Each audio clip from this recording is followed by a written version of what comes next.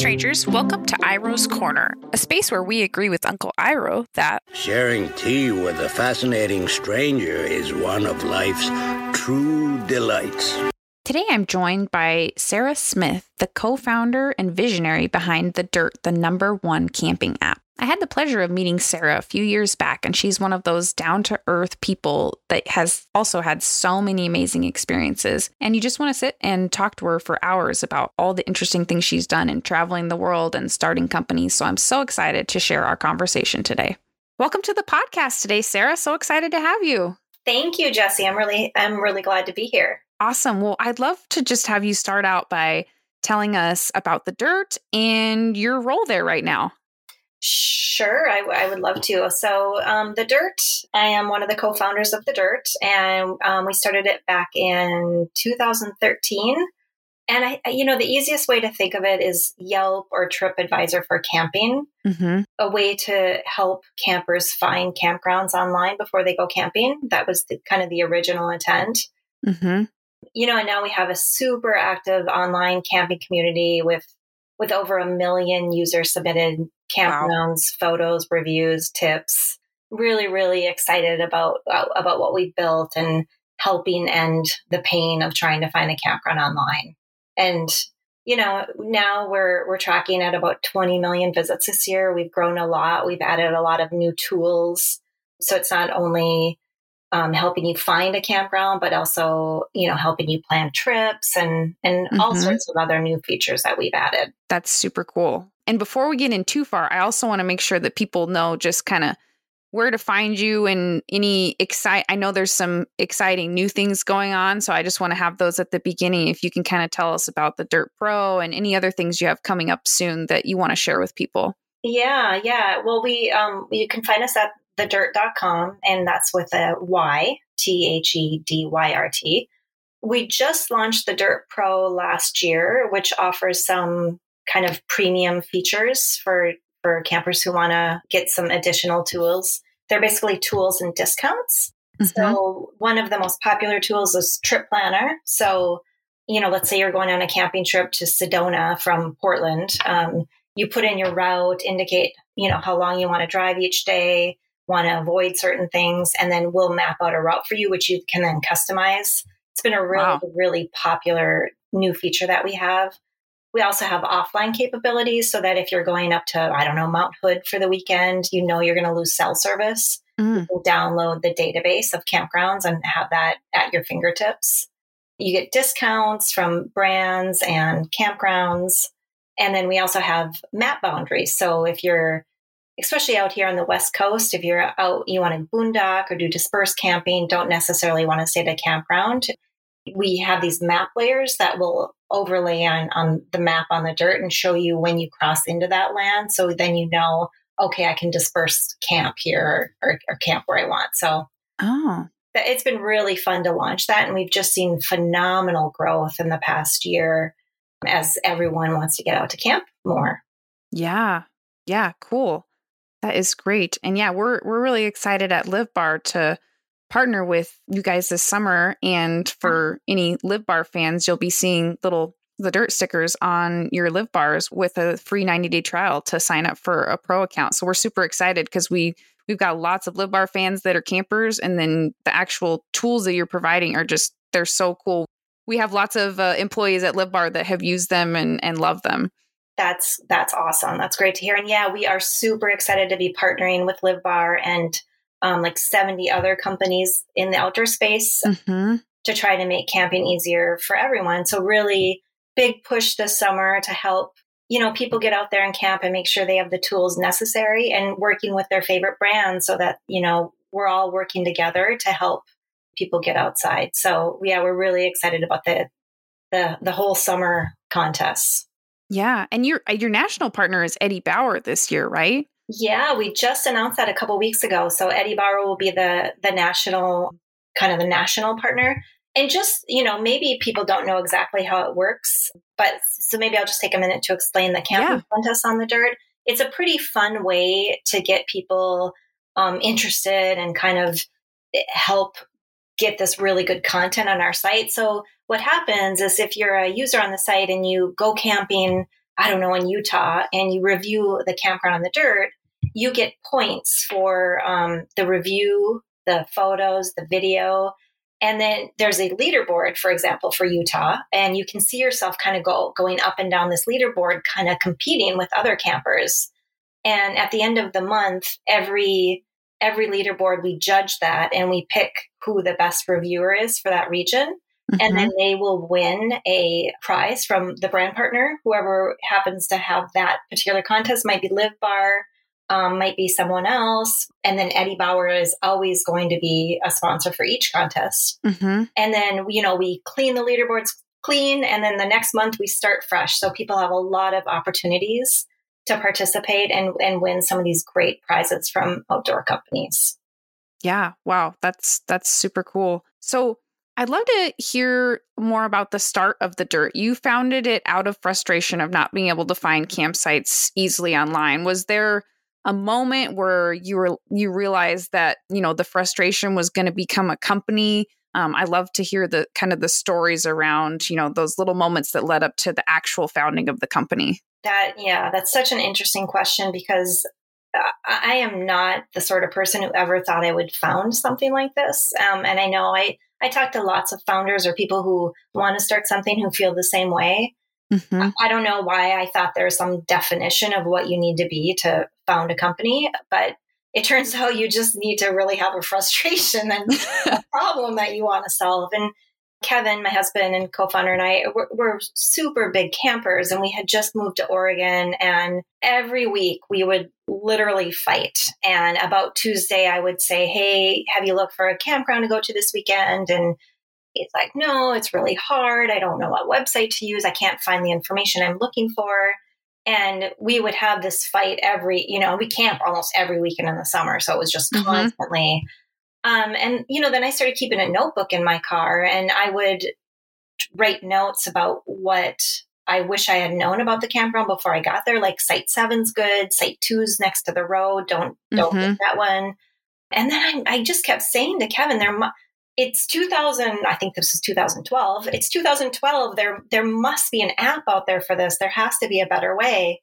And finally, I just kept saying enough and enough where I'm like, okay, why don't we start looking into this? So we started looking at, but there was a specific moment, actually, your question made me remember this, where we went to a meetup in Portland. I remember it was a rainy night, kind of in the fall after this summer of frustration. And we listened to a guy speak about how he had made a business out of apps.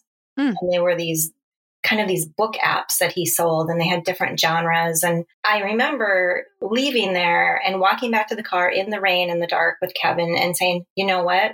I think we should just do it. Let's just 100% do this.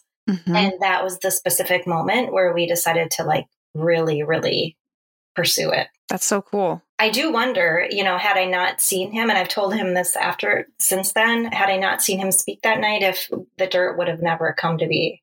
Yeah, it's amazing how sometimes things just come together like that. Yeah, just little moments. Yeah, cool. Well, what does a day in your life at the Dirt look now? And I'm also curious, what did it look like the first couple years? And then, you've been around for a while. So what does a typical day in your life look like now at the Dirt? That is such a good question. And something I've talked to other founders about. You have to be willing to change and change what you're doing and change what your mindset is, because it was, obviously at the beginning, it was just me and a contractor. So I would write down what I thought the site should look like, and I'd map it out, and I would make these really crude wireframes and give them to a contractor to build. So, in the beginning, super hands-on. And then as you grow a little bit, I guess we need a payroll system. I better investigate what that looks like. Oh, now we need an accounting system. And at the beginning I always say there's not a job at the Dirt I haven't done other than develop, because I don't have those skills. But at some point, you do everything. And then as you grow, it changes. And, for years, it was really, I've always been more on the product side. So working with the tech team and the development team and the design team. And then Kevin is more on the sales, the CEO side. And every year it gets a little bit different. And now it's a lot more thinking strategically, thinking about partnerships, less, in the weeds, because now I have people who are way more competent in all those things I used to do doing that. Mm-hmm. So it's interesting how you have to be able to adapt, and you think your job is one thing, and then the next day it's something different. Mm-hmm. That flexibility is really key, like you said, for advising other founders, of being willing to shift and change and have things look different, I think is really important. And it sounds like you've adapted really well to that. Well, thank you. Yeah, it's always interesting. That's for sure. Now, you mentioned you co-founded The Dirt with your husband, Kevin. Have you always worked well together? Did you have to figure out ways to work well together leading the company? I'm curious how that dynamic, evolved over time. Yeah, it's interesting.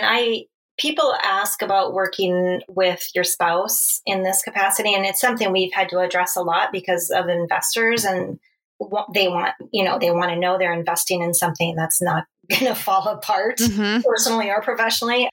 For Kevin and I, we have such totally different skill sets, and we're really very different types of people that it's worked really well for us. What he can do and what he's good at, I would hate to do, and I would be terrible at. And what I'm good at and what I like to do, he would not be good at. My passion with The Dirt has always been the product. And, I'm the planner in the family. So I'm the one who tends to plan all the camping trips. So I'm the one who's frustrated, and I'm the one who's like, this needs to be better. So the details in the product and making it better, that side of it is what I'm super passionate about. And I'm very detail oriented. He's very, he's big picture and sales and marketing, and he's really good at all that stuff. So I think we really complement each other. I think it'd be a much harder situation if you had two co-founders who had very similar skill sets. That makes sense. Yeah. So you also worked in education for a long time, pre The Dirt, and it looks like in multiple countries. Can you tell us about living abroad and working in education, and any moments that were kind of particularly defining for you for where you're at now? So I studied abroad in college, and that really was formative because I was from a small town in Minnesota and never really envisioned anything outside of that. So when I studied abroad, that changed my perspective. Ended up, spending about 10 years living abroad, 3 years in Japan, a year in India, I think about 5 years in England altogether. But, really found my passion in international experiences. I got a master's degree in multicultural management, which I focused on international education. So helping mainly college age students have experiences abroad, whether they were American students going to China, or when I lived in London, getting students from Europe to come to the university I worked at in London. So really just helping people experience something that's different from what they're used to. I think that is so valuable for people, especially young people, to understand that, okay, this is the world I see, but this is not the world as it is for everyone. And if I better understand that, I'm going to be a better person and, see the world differently. So I was really passionate about the work, and I did that, for decades. I worked and studied abroad in international education, and I'm really proud of the work that field does. And I do think it's important in my background, in that kind of what I mentioned before, being flexible, being able to change, being able to be like, okay, this isn't what I expected. I need to do something differently. Being able to look around and kind of feel like, okay, this, you just have to adapt. And doing a startup is kind of the same way. Yeah, no, that's interesting. Was there any particular student or time where you were really inspired either early on to keep going, where you just saw this aha moment for someone else or for you that was like, this is really why I'm, working in this education field? Yeah, I think just, it's funny. I spent a lot of time recruiting students to go abroad and talking to them and helping them understand that something they thought wasn't possible for them for whatever reason was possible, and seeing their eyes light up, and knowing that these students thought they couldn't go because of finances or because of their academics or whatever, and helping them understand there are ways around that for the most part. and then having them come back from these experiences, just different, more confident people, it was really rewarding. Yeah. Wow. That's really cool. Yeah. And on the international topic, I believe in that you've been over 40 countries total, including trekking in Nepal, summiting Mount Fuji, so many cool things. I saw you reference in an outdoor project story about something about a broken arm, middle of night surgery, lost wallet, passport. I'd love to hear that story developed a little bit more. Oh my gosh, yes, that was crazy. Yeah, we went to Nepal. We were living in outside of Delhi at the time, and we were moving to London from India, and we were like, well, let's go up to Nepal as for a week because we hadn't been there before we head over to England. And so we went up there and it was incredible, but we decided to do a trek on our own, no guide, just do our own little thing. We rented some sleeping bags and a backpack over in the Annapurna circuit and just northwest Nepal. And, you know, we hiked for 3 days and then we were like, okay, that was good. You know, we're not hardcore people or anything. So we're like, gave us a taste. So we decided to head down, and I literally just slipped backwards. It was nothing dramatic, and broke my wrist and had to hike we had spent 3 days getting there, and luckily we were going down. So we got down in a day, ended up flagging a car down on the road to go to this town called Pokhara, where ended up having surgery. They actually put me under. I'd never been put under before. It was wow. I mean, I was kind of like, whatever, but Kevin, we weren't married at that point, was freaking out.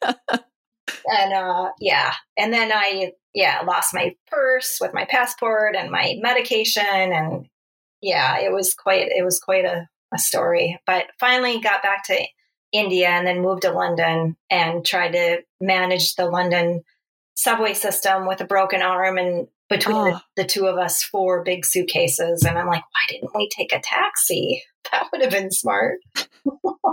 Oh man. How did you find your passport and wallet, or what did you do about that? No, I had to get a new one. And I if I remember right, this was a few years ago, maybe 14, 15. I had a visa for Nepal. I had to get everything. I had to get a passport. I had to get a visa.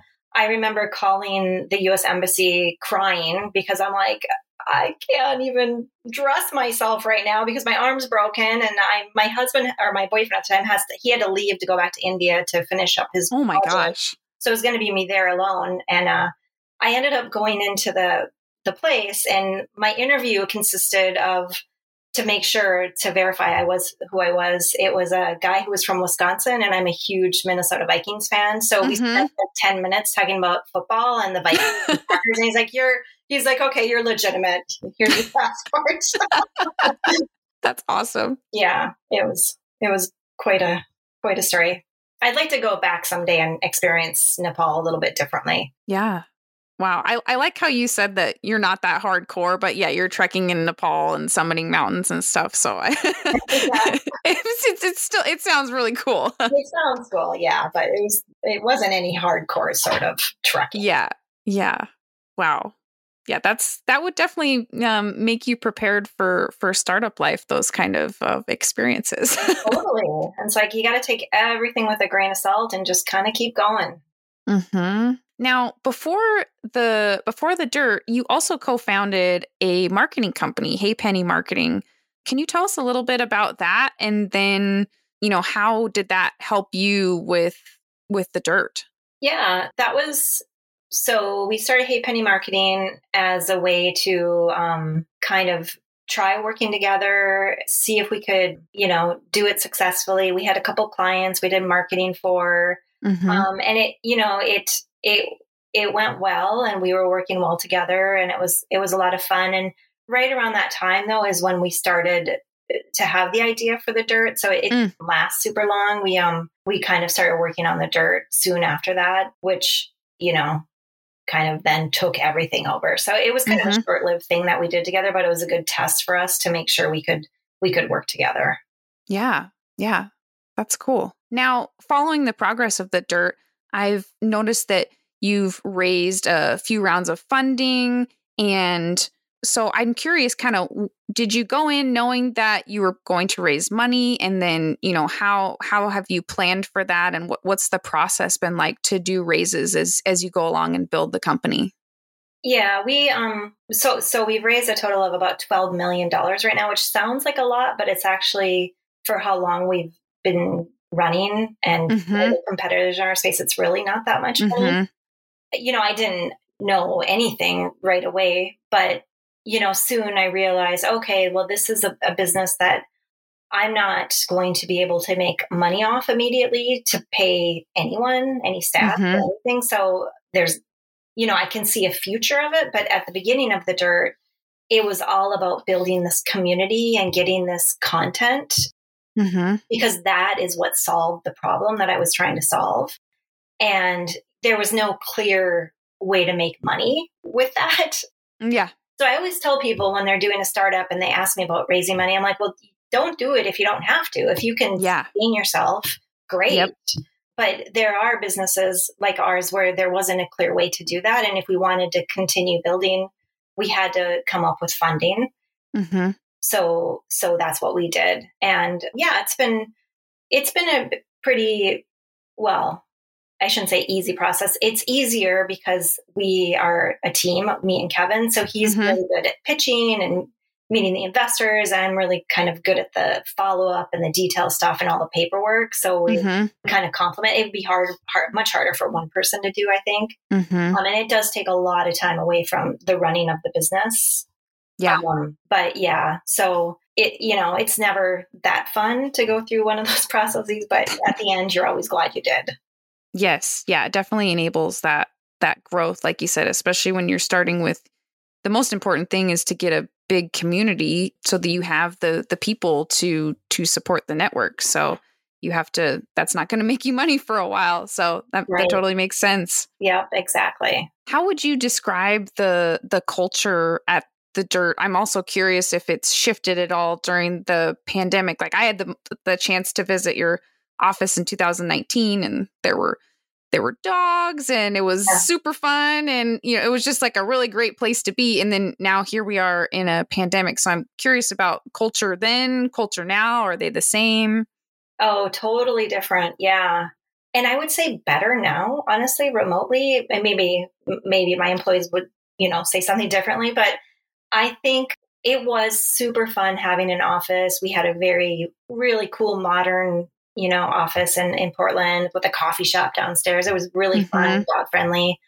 But when the pandemic hit, we're all like, okay, everyone work from home for 2 weeks, take what you need. We thought it would be 2 weeks. And then like, okay, well, it's going to be a little longer, and eventually, obviously we just never went back. And now we work fully remote, which has been, I think, great for so many reasons. One, we've been able to hire talented people from all over the country, which we couldn't before. Yeah. Two, I think our communication is much better because it has forced us to. So we, like most companies, Slack is just everything to us. We use Slack constantly, trying to make it be fun too, though. So we have like a pet channel and a music channel and other things on Slack to make it not just the boring work stuff. Well, not that it's boring, but, just work stuff. We've also implemented, we have weekly campfires. Right now we're having them every other week. They're our staff meeting. We call them campfires. One thing we do is one person from the team will do a 5x5, which is in 5 minutes, they tell 5 things about themselves, usually in 5 slides. So it's just a way to highlight someone who may have just started or someone who doesn't, who's from the marketing department, never talks to the tech department, giving us a way to have some more interaction. We did try to do more virtual happy hours early on, and that didn't work that well. It did, but you kind of need a focus other than a whole 35 people staring at each other, drinking a glass of wine doesn't work. We had a virtual Christmas party where we played a virtual white elephant game. And one of the staff said, this was the most fun holiday party I've ever been to, virtually or not. It was wow. Yeah. So I think we've adapted well. I think it makes things so much more efficient. I do miss seeing people. And now that things are starting to ease up, we're definitely going to start getting together more with people who are in the Portland area. So, but it's been good for us. Yeah. And I know we're both familiar with the tool Slack, but some of our listeners might not be. Can you kind of explain the tool and how you use it to communicate with the team and stay organized? You mentioned some different channels, but I'd love for you to just kind of expand on it a little bit for those who might not be familiar. Yeah, so Slack is kind of this instant messaging tool that lives on your desktop or your phone, and you can do one-on-one messaging with people, or you have channels. So some of the channels we have is like a general channel, which everyone's in, and it might be in there. You're saying, "Hey, I'm going to the dentist for an hour, be back," or something like that. And then we have other channels that are integrated into our product. So every time someone joins the Dirt, there's a site activity channel, and we can watch that and watch people join the Dirt, people review on the Dirt. When people buy Pro, we have a channel for that. So it's a good way to watch everything that's happening. We actually have a Dirt dog channel. So every time a photo of a dog is uploaded into the Dirt, on the Dirt, it goes into the Slack channel. That's amazing. It's everyone's favorite channel. Yeah. Then we have, Eye on Portland channel, where people post what's going on in Portland. So, it's a mixture of work, very specific work type items, and then kind of some fun channels. Yeah, perfect. That's really great. And I love, it makes sense that the dog channel would be the most popular. There's actually, I should make sure it's still there. There's a secret page on the Dirt, thedirt.com. I should make sure it's still there before I say this, /dog, which is a whole gallery of dogs. Nice. Okay, yeah. That's good to know. We'll have to check that out. So as you talked about initially working with a contractor, I'm curious when did you realize that you needed someone full-time on the team, and which roles did you hire for first in the beginning? Yeah, that's a good question. So in 2015, I did an accelerator program in Colorado called the Telluride Venture Accelerator. So Kevin was still working a full-time job. So I went and I spent, I think, 5 or 6 months in Telluride, which was not hard to do, with 4 other startups. And we learned how to make a business plan, how to pitch, really great networking, especially for the outdoor industry there in Telluride. Got mentored by a lot of great people. And then at the end of that program, Kevin quit his job and joined me, and we started full-time fundraising to raise money so we could hire someone. So the very first person we hired, and this would have been in 2015. So I had worked with contractors previously, but our first full-time employee is the person who's currently our CTO, Reed Beals. He's our first ever employee. He was a full stack developer back then. So someone who can do kind of a little bit of everything as far as the development, which is what we needed. Right. Incredible developer and human being, really lucky to have him as our first ever hire. Super smart tech person who's never, condescending to someone who doesn't know anything about tech, who's trying to do a tech startup. So yeah, really lucky to have him. He's now our CTO, and he was just such an important hire. So really, really happy about that. Yeah, that's so cool that he's still with the company. That speaks a lot to your culture and the commitment to what you're building. Oh, yeah, thank you. Yeah, it wouldn't be the Dirt without him. So yeah, I remember when I visited and with talking with your team, you guys have a really great grasp on, because you're trying to help people, search for campsites and learn about the Dirt. You have a really good grasp on SEO and content. And I remember meeting some of your team members on that. I'm curious if that was something that you and Kevin were familiar with before, or you learned about and then hired people to work on, because that's such a piece that you really have to have the right people to help implement with blogging or whatever to make it work. Yeah, I didn't have a lot of experience in that area, and I still don't, to be honest. It's definitely more Kevin's area in our marketing team, but having that's always been an important part, especially because we do have the Dirt digital magazine, which, has a lot of great content on there for people. but understanding how to make sure that content is getting in front of people and not just buried and hidden is a really important part of the whole story of getting it out there. Yeah. How many team members do you have on the technical side now? Oh, that's a good question. I think we're up to like 30 for full-time staff, and I think about 11 or 12 are tech. Yeah. Yeah, and then we have a pretty big design team now. So yeah, support team, finance team. It's pretty crazy to watch happen. Yeah. Are you still, because I believe you guys launched a new website recently. Are you still involved in kind of the changes to, the interface or to, design on the site? Is a lot of that still you behind the vision for those? Yeah, we did. We just launched a brand new kind of brand presence last week with a new logo and revamped our website, just released a new app to correspond with it. Yeah, I mean, I still have a say in all of that. I'm not in the details as much anymore, making those minute little details, but I get a say in like the logo and the basic outline of the website and make sure it's still like representing, what we want it to represent. Yeah, it looks amazing, by the way. It looks really cool. We'll definitely, share the link with listeners. And I love the interface too for when you join and you can see the different badges and levels you're at for reviews. It's really cool, really well thought out. We were just going through your website at a team meeting, just kind of in awe, like, oh, this is just so cool. Look at how they did that. So that's great. I will let the team know. Yeah, there's been a lot of work behind that, and the design team, the tech team is. And if you get bored, if you go down to the footer and go to the About Us page, I am so proud of this page because if you scroll down a little, you'll see kind of photos of our rangers, of our users, and you can hover over them and see when they joined. And, these people are like our family. We would not be the Dirt without them. Shelly, if you see Shelly on that page, she's been with us for so long. She's such an avid reviewer. She is such an important part of the Dirt. Troy on there, a lot of these people we've met, we've talked to over the years.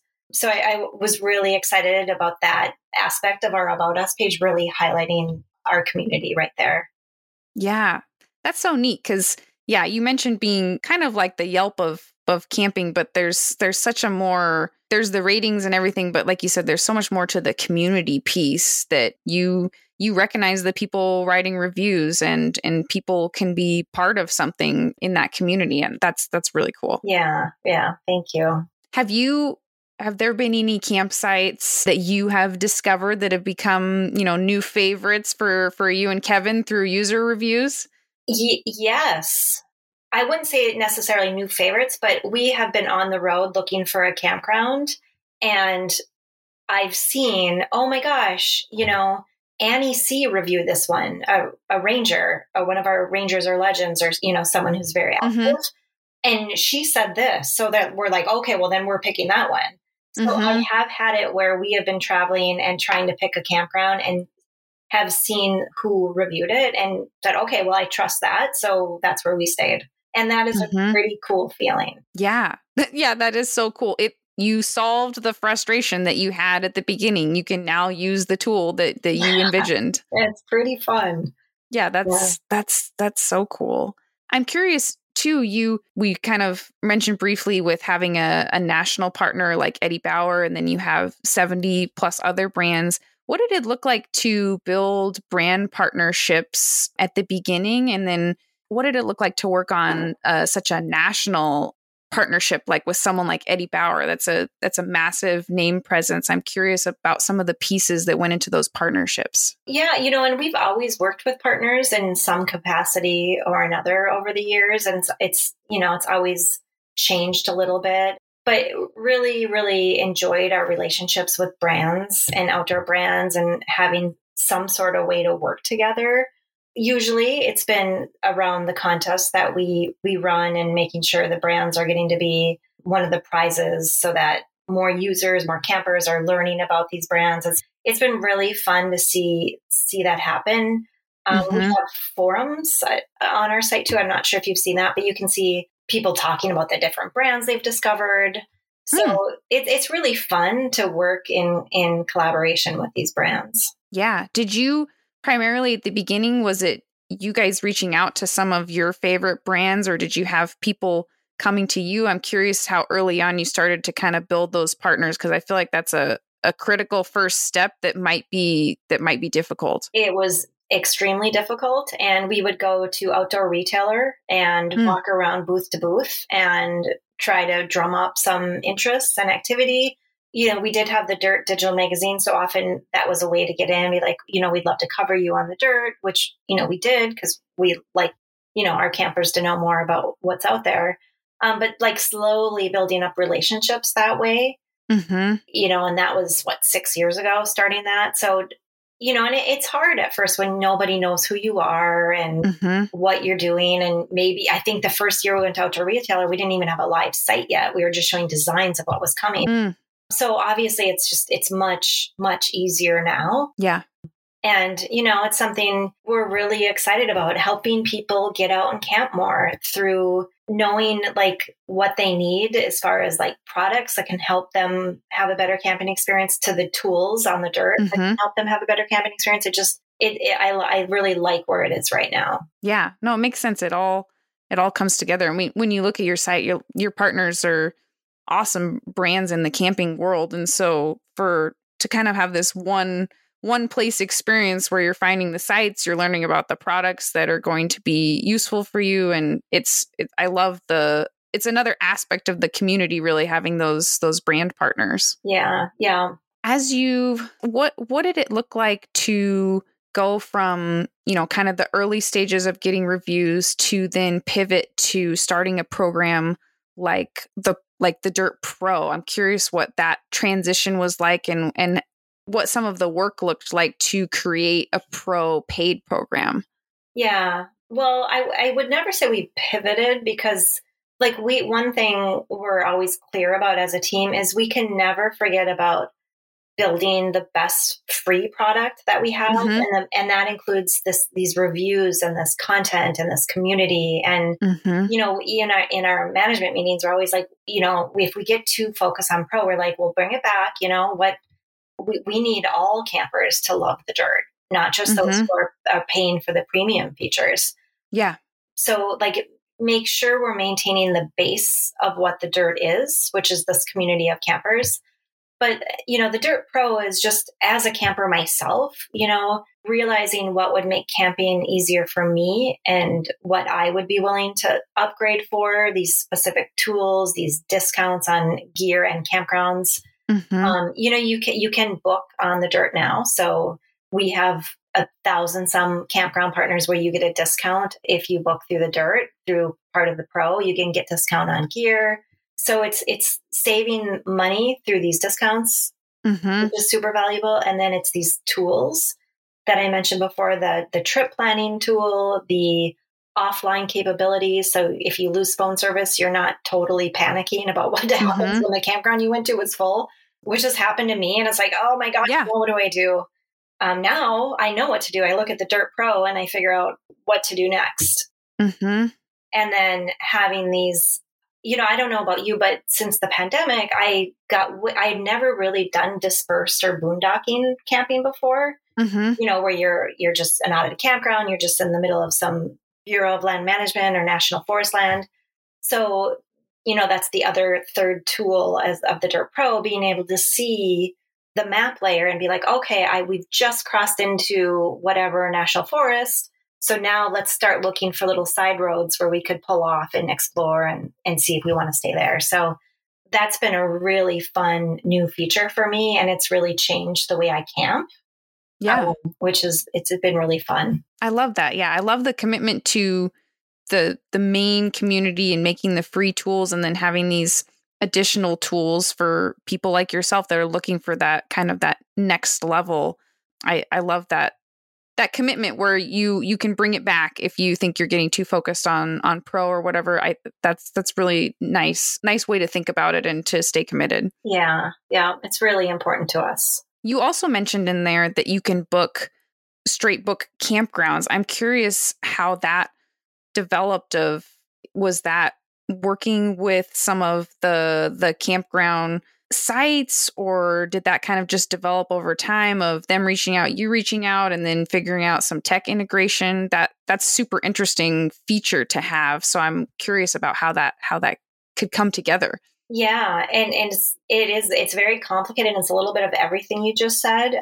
So, the biggest way it happens is we partner with the kind of these campground conglomerates that have a lot of campgrounds under their umbrella. Mm-hmm. And then we pull an API and we get their information and then you can, book through that. Mm-hmm. That's one way. We also simply have campgrounds who come to our site. There's a place you can claim a campground, kind of like you can claim a business on Yelp. Mm-hmm. If the campground owners want to, or the campground managers, they can just claim it and enhance their listing, add more information, add pictures, or they can claim it and then turn on bookings. Currently, it's a request to book situation where you have to request, I'd like to stay here on this day. And then the campground responds, but that'll be changing this year as well, where we'll start introducing Instabook, where you can immediately book it right on the site. So that'll be an exciting new part of the Dyrt as well. That's super cool. And we have everything from, these glamping sites, they'll come and claim, someone who owns an Airstream that's parked in their backyard, they'll claim. We have, they'll claim their listing on the Dyrt. And so we're getting just a huge variety of sorts of accommodations on the Dyrt. We have some cabins. It's really interesting to see all the different ways people like to camp. Yeah. Yeah. Wow. As you're talking about all the things that you've built, it's a lot and a lot of time and investment. I'm curious if there was a time where you were spending so much time on the Dyrt that you kind of realized like, oh, I need to get back to, camping or having a little more balance. Or I'm curious what it's looked like to build something, but also you really do love camping. So making sure that you're getting time to do that and build a company. Yeah, that's a really great question. There was one year where it got a little bit, we'd always joke, we built this camping business and now we don't have time to camp. There was a period of time where it was like that. But, we really like to camp in the fall and the spring, especially the fall. And that's a slower time for the Dyrt anyway. So that's a good time for us. So other than one really hectic period, I remember, we've always made time to go camping. And I think it's really important for us to, use the product, be a part of the community, be a part of solving this problem. And plus, I love to camp. It's what recharges me. It makes me realize why I love what I do and why I want to help other people camp more. Because it's such a peaceful, relaxing, or not, if that's not what you're looking for. But yeah, for me, it's just a great way to recharge and reset and then come back on Monday and be ready. Yeah. Wow. That's cool. Is there any part of the job right now that is kind of like oddly satisfying? It could even be kind of mundane, but you're just like, when this happens, you mentioned feeling re-energized by camping. So I'm thinking kind of at work, like, is there something where you're just like, oh, that is my favorite moment when this happens at the Dyrt? Or I think, when we get good reviews come through in the app stores, and when they're really positive and they say how they've been camping more, when they really say what it is we were hoping to do in the first place, it's really, it almost makes me tear up to know that, I'm a part of that and our team's a part of that. It feels really good. So that's always super satisfying. Yeah.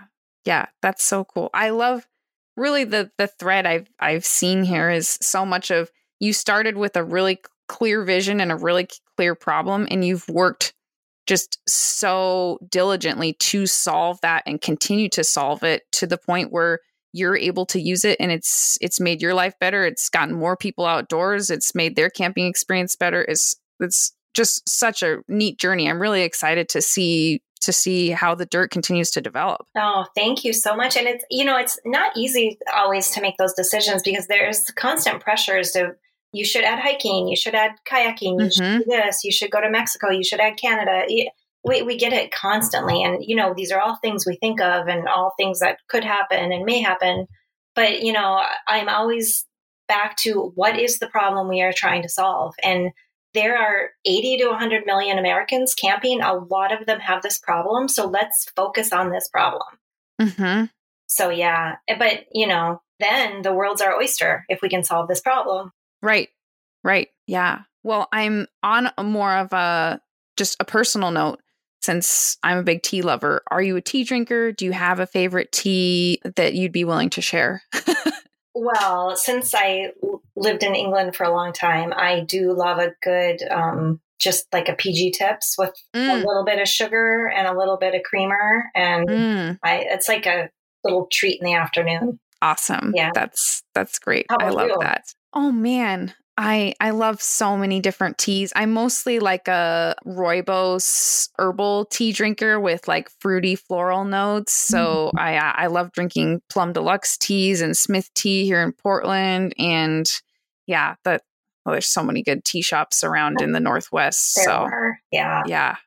But yeah, usually it's some sort of rooibos with some fruity elements that I'm drinking. That sounds great.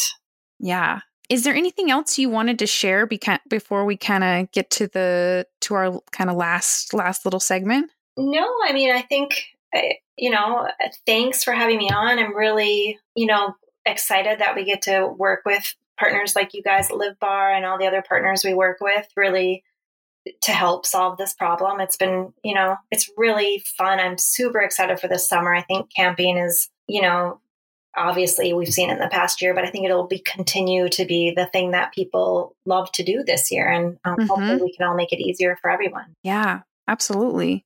Well, it's funny you mentioned PG Tips because the new section we're ending with is tips and dregs. So since the tea tips are kind of the sweetest part of the tea and the dregs are kind of the grains left at the bottom, if you reflect, just for both of us to kind of reflect on our last week, if the week were a tea, what would be the tips and what would be the dregs? And let's start with dregs so we can end on tips. So I can start, or you can start with dregs.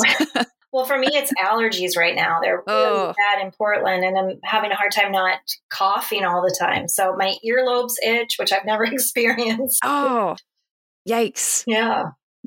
No, I relate to that one. I get the back of my throat will itch, and I'm just like, how do you itch the back of your throat? I would say my dregs, it's kind of related to my tips, but sometimes I get these energy bursts, which is good, but where I will try to start so many hobbies at once. Like I just started brewing kombucha. I planted a garden. I've started my podcast is fairly recent. Trying to do more hiking. I'll kind of restart all of them at once. And then like 2 weeks later, I'm like, shoot, I can't keep up with all of these hobbies. So I'm really hoping that it's not a true dregs and that I can keep up with some of these. Like, I'm like kombucha, brew continuously, the garden, I just have to water it. So right. I'm optimistic, but I'm a little bit like, oh, you might have started too many things at once. Yeah. Yeah. All right. Tips. In the last week? Yeah. Or, it can be whenever. It's just something that, brightened your life. Well, I would say two things. One is the new site and app launching with the new logo and the new branding. Yeah. I'm really excited about that. And then getting my first vaccination shot last weekend. Nice. Yeah. That's awesome. It's very exciting. Yes. Yeah. That was my top of the week. I think it was a couple weeks ago I got my first vaccine. So it's great. I love hearing other people getting vaccinated. So it was encouraging. Not to bawl as the needle went into my arm.